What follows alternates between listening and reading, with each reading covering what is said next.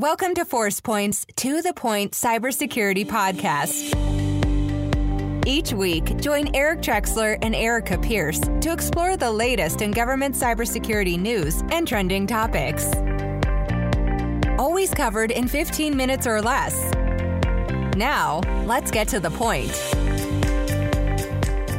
Welcome to The Point. This is part 2 of a 2-part episode with Mike Gruss, editor of Fifth Domain. He was on episode 53 with us. Phil Goldstein, senior editor for FedTech and State Tech magazines. He was in episode 54 with us.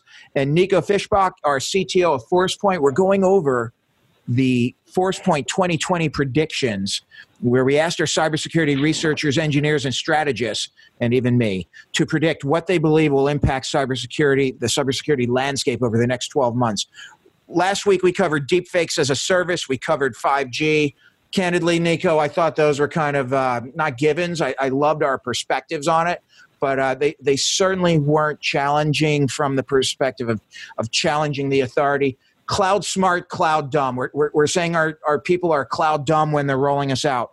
Why don't you introduce the topic to us? Yes, thank you, Eric, and good to be back again. We still have a few to go, so let's dive in. You know, cloud smart versus cloud dumb. Actually, I think you came up with that one, Eric. I did, and that's why it's a little more controversial maybe than exactly. most. Let's push some buttons here, guys. So I think, the cloud smart side is pretty clear. I mean, everybody is shifting to the cloud. We are in our private lives, enterprises are, the government is. There's been a lot of talk about JEDI in the US recently, and we hear a lot about JEDI, also outside of the US. I mean, there's going to be a massive shift to public cloud services in the next decade, and it's just the beginning. I think in the government space, some players have been around for a very, very long time. But what happens is that it's I wouldn't say it's cloud dumb. I would say that we haven't had a chance yet to educate and to train many people on how different cloud security is, because the technology stack is so different from what used to be technology on-prem. We've been building data centers, servers, racks, hosted applications for so long, right? And the learning curve, to move and to consume infrastructure services, platform as a service or SaaS services is significant, right? So I wouldn't call it dumb. Like, it's like saying that the user is the weakest link of the chain. In the chain, I think same is here. With this prediction, I think more than a prediction, it's a call to action. We need to educate more people about what the cloud is, how different it is, and guys, get your basics right. Even so, and honestly, I think that's pretty much true. The base security you're going to get from any security provider in the cloud or any public cloud provider is going to be better than what you can build in-house. Full stop. Especially over time, they are better. They know how to do that scale. They know how to automate it. They're faster. They're faster, but you need to understand the dependencies you have and the trust that creates, and what's on you in terms of security. When it comes to protecting your applications and protecting your data, and what's on them. Exposing your S3 bucket in AWS with all your company data, or your probably not a good idea, right? It's a very bad idea, but that happens all the time. Look at all the breaches. Sounds dumb to me. Public, it happens all the time, right? So again, more than a prediction, to me, it's a call to action. Let's train people to understand the cloud stack. Okay, so Mike, I'm going to ask you: Are we being cloud dumb, or are you seeing that? You disagree? Agree? What are your thoughts? No, I liked this prediction, and here's how I thought. Always nice to nuzzle up to the host there. Thank you. Yeah, here we go. But here's what I think we're seeing, and this isn't necessarily with the IT community, but maybe with the broader government community. Which is that I think everyone understands there are benefits and efficiencies to moving to the cloud, but I do feel like that because there is maybe less physical infrastructure in front of them, that they say, oh, well, this security concern is not so much ours. And I feel like the risk there is that all of the security responsibilities are going to be pushed to the cloud providers, and that's not the case. Right. And so that's where I think when we talk about cloud smart or cloud dumb, I think to entirely trust a cloud provider for all of your security is cloud dumb. And I just think I think that the cloud is, especially at a government level, still kind of a shiny new toy in front of them. And that even a document that came out, I was just rereading this, the DoD cloud strategy, which is like December 2018. Yes, there's hardly any mention of security in it. There's just there's a ton of talk about what can be gained from the cloud. And so I think that's a real risk and potentially short-sighted. No, I agree. When I meet with customers, it was cloud first. So how do we get everything into the cloud? And then cloud smart, a big piece of it is what should be in the cloud. I think we need to spend a lot more time on the risk, though. And a lot of times when we move to the cloud, we do it without IT knowing about it, with the shadow IT components. It's easy, it's fast, it starts out at least cheap, and we just miss security. Phil, have you had interviews? Have you met with people? What are your thoughts here? Yeah, I would agree with what you and Mike are saying. I think that sometimes security is definitely an afterthought when it comes to moving data and applications and workloads to the cloud. In talking with both government officials and folks from cloud providers, they point out, yes, the cloud providers do provide security for their infrastructure, but it's still your data as the government entity that is being hosted. And so, you need to wrap all the protections that you would wrap around your data if it was in, an on-premise environment in the cloud.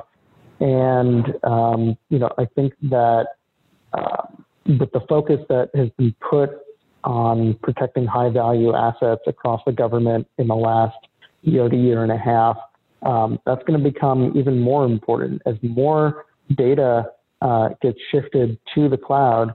That's likely going to include some data that, is considered a high value asset. I would bet that most of that is going to remain, on-prem, but some of it probably isn't, and that data needs to be protected. So I would argue with you there. The customers I talk to, especially from a security or an IT perspective, they tend to have very little knowledge of the value of the data, which makes it really hard to apply risk considerations to the equation. So, IT seems to be divorced from the data in many cases. In fact, I'd say the preponderance of cases, they just aren't that entwined with the business. And there's a lot of critical data, PII, sensitive data, CUI in the government space that's already going to the cloud. And I think a lot of it's lack of understanding of what it is. Yeah, I think that kind of goes hand in hand with another trend that we're starting to see in government, which is a real push for agencies and users, employees, to become much more data literate. Not that everybody's going to become a data scientist overnight, but to become much more knowledgeable about the data that the agency has, that they have access to, and what those risk classifications need to be for different kinds of data. Everybody talks about using, cybersecurity framework from NIST and, the NIST risk management framework, which I think are incredibly valuable tools, but they actually need to be used and put into practice. You can't just say, oh yeah, everybody should do it, and then nobody does. No, absolutely. And there's certain places where we had Andy Wall on a couple months back from the UK, National Office of Statistics. They want to share everything. It's the people's data. So they know what they're sharing because they want to share everything. And then, from the intelligence and DoD side, it's very easy if it's classified. But there is a lot in the middle. So I do agree and disagree with you, but there's a lot in the middle. Yeah. Okay, Nico, anything else on cloud smart, cloud dumb? Was I too over the top? No, I think you have a lot of opinions on that one. I can totally see it was yours, right? So, and I think, you have a good lead in, moving the conversation from the infrastructure side of the house to data, which I think is the next topic we're going to talk about more. Yeah, so let's introduce that. So the fourth prediction we want to talk about is, a change we need to see in the industry, and is for both, business and governments to mature their approach to data and privacy programs. For the last couple of years now, I think most of us have been watching, to see what's happening, in terms of GDPR, in terms of CCPA in the US. I think I would let you guys chip in on maybe some more government specific ones that I'm not aware about. But basically, people are like, it's never going to hit me, right? And they took for most of them, a very reactive approach, or a very reactive process. Say, we will try to mitigate when we get hit, right? Rather than taking a proactive approach, which is to understand where your data is, to classify and label your data, to overlay, data protection programs or information protection programs over it, to look at the privacy angle and how you manage privacy both internally when it comes to privacy by design and the various methods, as well as what does it mean in terms of the people who are impacted, the employees in the federal agencies, in the government, the citizens in the countries. So take a much more proactive approach. So the prediction is very much that both businesses and governments will actually tackle this, end to end, and look at it, from this, point of view, and not just like, oh, there's something we need to comply with. What's the bare minimum we need to do to not be hit, or if we get hit, to minimize, the impact, whatever the impact is, financially to the business, or I know in terms of exposure, right? So the prediction is that the DPO role, the data privacy officer role, is going to become much more prevalent in the organizations. There will probably be the DPOs in the governments, in the federal agencies. Maybe they exist today. I'm actually not aware about it, so I'm actually keen to hear what you guys have to say about it. So, become more proactive and, deploy the tools that help you solve that problem, end to end. So we're also going to see, I think, a convergence in terms of tools that will be used to satisfy privacy concern, as well as tools that will help you with data and information protection programs. So we have to protect the business, but we also have to protect the privacy of the individual. You should be able to pay your mortgage bill online from work without the business spying in on you, if you will.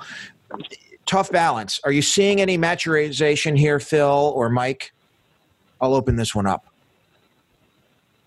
We'll go with Phil. Yeah, okay. I'll actually let Mike take that one. Go ahead, Mike. Sure. I was just going to start and say, I think I like the idea of this prediction here, which is that there will be maturity. What I'm skeptical of is how much maturity will actually come in 2020.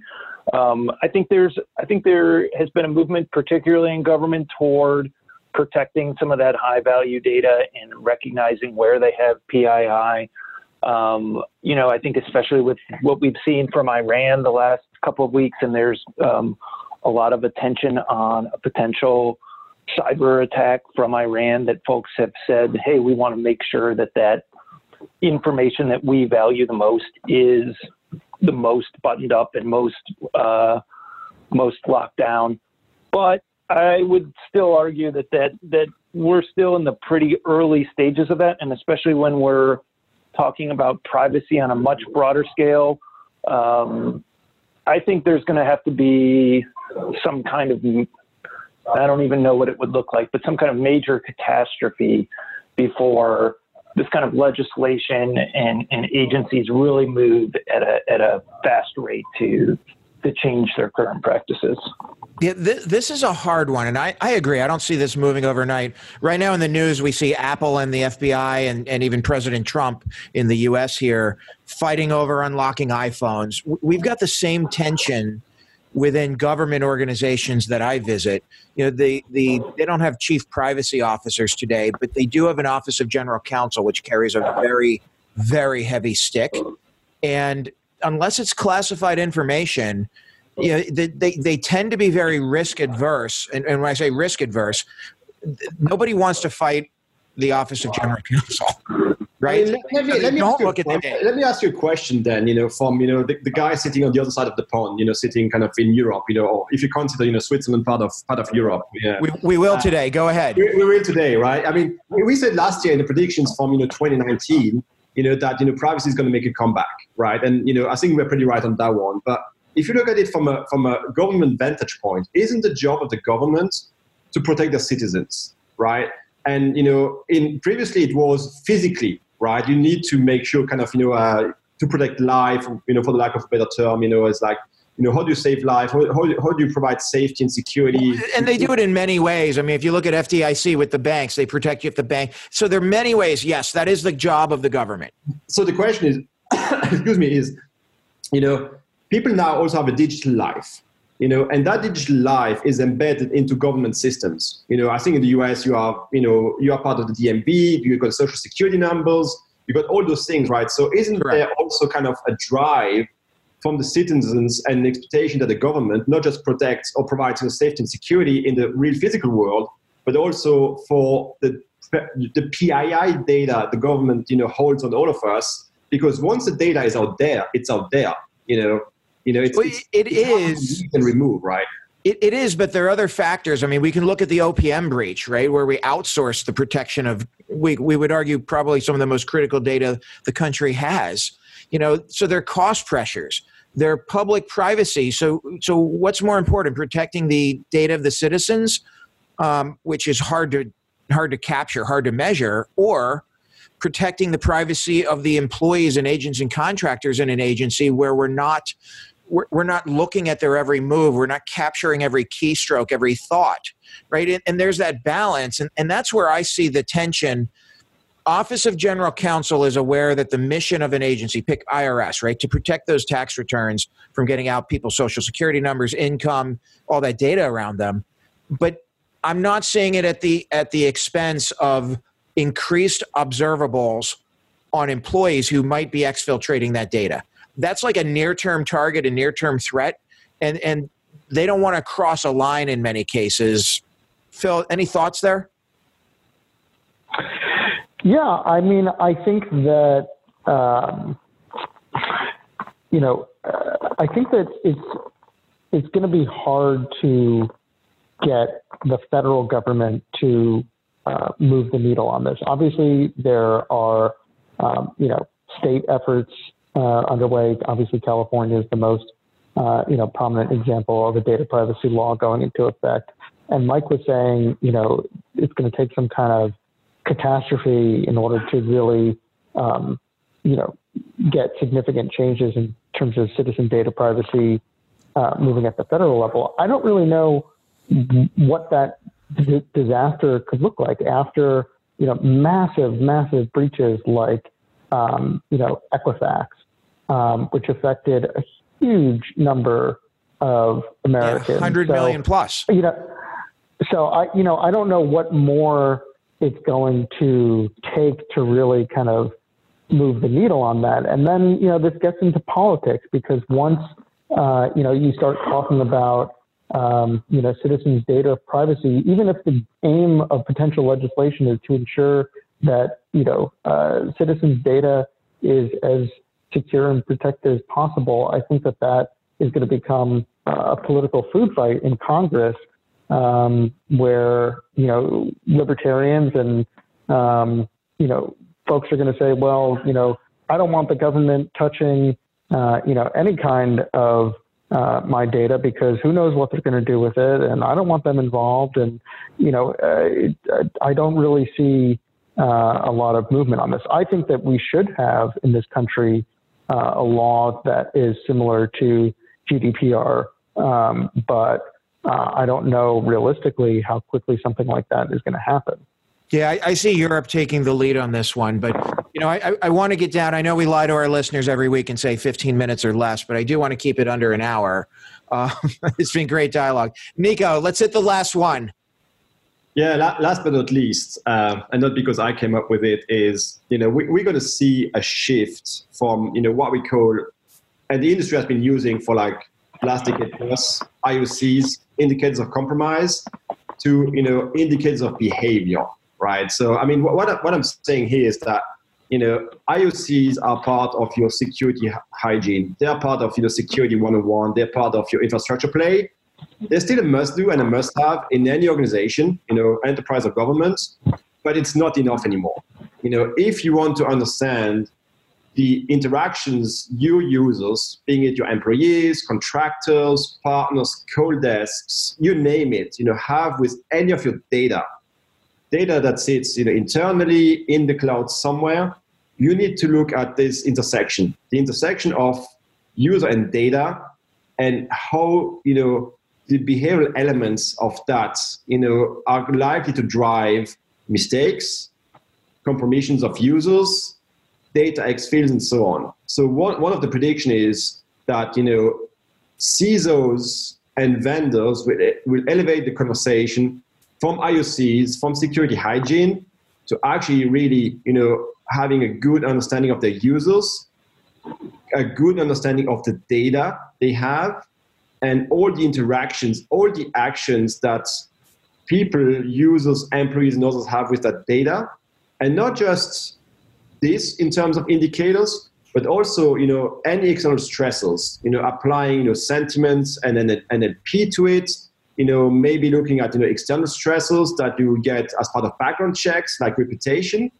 But basically, taking behavioral analytics and insider threat technologies to the next level, but not by becoming more intrusive, by respecting people's privacy. We just, spend 10, 15 minutes on privacy, but enabling them to do their work, their best work, but, providing a safety net. So that's the last one of the 5, that we had on the list for Forcepoint in 2020. Okay, in the U.S. government, we're seeing this manifest itself in the form of continuous evaluation, right? On the people with clearances, where we're going to continually look at you. Did you have a traffic offense or a DUI last month, and how are things going? What do you think, Phil? Did our CTO get it right, or did he totally miss the boat here? No, I think this is totally dead on. I think that attackers are going to become more sophisticated and leave fewer traces, fewer indicators of compromise in systems and networks when they attack. They're going to clean up, injecting noise. Yeah, they're going to either be cleaning up after themselves or intentionally injecting noise to kind of fool people. And so I do think that moving to a indicator behavior model is going to become more prevalent. And I think that continuous evaluation part of it is also going to become more prevalent. So, I was talking with the deputy CIO from the Small Business Administration back in October, and he was talking about, using AI algorithms to, and I think like we talked about last time, this is pretty basic, but, really kind of check in on where people are logging into networks from and seeing if that is anomalous. So the user behavior and the applications that they're using, the data that they're downloading, what people are doing inside your network, I do think is going to become what people look to see whether or not there really is a security threat that they need to keep an eye on. Now, we built a whole company on this. We're kind of betting the farm here at Forcepoint. But I'll tell you, it's really hard, right? Checking logins, I mean, those are a little easier. But really understanding what you feel the employee may be thinking or doing, or why you're downloading data at night, especially if we look at prediction number 4 with data privacy thrown into that. This is a hard problem to solve. Mike, thoughts on this one? Yeah, I think this will happen. I'm worried here about the speed of response on the government side. I think we've seen a lot across government. Exactly the example that Phil gave, where you could say, hey, this this person is downloading 2 gigs of data and they usually only download, 2 meg, or this person is, accessing these applications at an odd time of night, or even, I think that, the sophistication level is pretty high. Even like this person's typing pattern is not exactly the way they normally type. But I think that's only identifying someone who may be doing something odd. And so I think the impetus will then be on government to act and say, hey, we're going to shut down access. Now we're going to have someone come to your desk or increase monitoring or something. Right. But there has to be a next step, so that what we're not talking about a year from now is, oh, here's someone who stole all of these classified records or all of this PII and then released it. And we saw that it was going on, but we weren't able to do anything in time. People have to have the responsibility and the authority to act as a way to deter this from happening. Yeah, so almost two parts. That's going to be really difficult. Yeah, I agree with it. The detection piece and then the actual action piece. What are we going to do? It's tough. Awesome. Well, we got through 5 of these. I know this was a good bit of time here. I do have one question for both you and Phil, Mike. What did we miss? What would if you had to pick one prediction for 2020, what are you expecting to see more of? I know this is off the cuff. What would you expect? Sure. I think one thing that I'm particularly interested in, and it's top of mind right now, is especially on the defense side, I think what we're going to see more of is one state or one bad actor pretending to be another actor, using the techniques that are known from someone else. So yeah, we see a lot of this already. Yeah. And so I just think that's going to become especially difficult, and those kind of that fingerprint or that signature that you expect is just going to become increasingly hard to point attribution to, and that makes that creates a lot of problems. And why not? It's easy enough to do. Yeah. Why not? Okay, Phil. Prediction. I think that, we talk a lot about using AI for cybersecurity defense, but I anticipate that we're going to see malicious actors using artificial intelligence-based tools to make their attacks more sophisticated, more effective, more elusive, and more able to evade the defenses that are put up. So, it's a kind of a two-way street, and I expect to see more of that. Nico, what do you think? I mean, they have access to pretty much the same technology we do. Yeah, exactly. I mean, they have access to the same technology stack. So, it's the cat and mouse game, is not stopping anytime soon. It's just because I think the velocity is increasing, enabled, by the tooling, the capabilities that exist, both in terms of technology and in terms of, people who have been trained, being it in nation states or criminal gangs. Yeah, we definitely have a lot of work for all 4 of us to do going forward. Gentlemen, I really appreciate it. I could have this conversation all day. I'm fascinated by your views into what's happened, what's going to happen, and what you think. We will definitely get you back on. Nico, thank you for your time. Phil Goldstein, Senior Editor for FedTech and State Tech. Thank you for your time, Phil. And Mike Gruss from Fifth Domain. Thank you. Great episode. To our listeners, please tune in every week. Every Tuesday, we release the latest podcast. Appreciate your comments and your feedback. Apologies from me again for going a little bit over. When you have experts in the room, though, I really just love talking to them. And Phil, Mike, and Nico were a great audience today. So thank you, everybody. Until next week, this is To The Point Cybersecurity. Have a great week. Thanks for joining us on the To The Point Cybersecurity podcast, brought to you by ForcePoint. For more information and show notes from today's episode, please visit www.forcepoint.com/govpodcast. And don't forget to subscribe and leave a review on iTunes or the Google Play Store.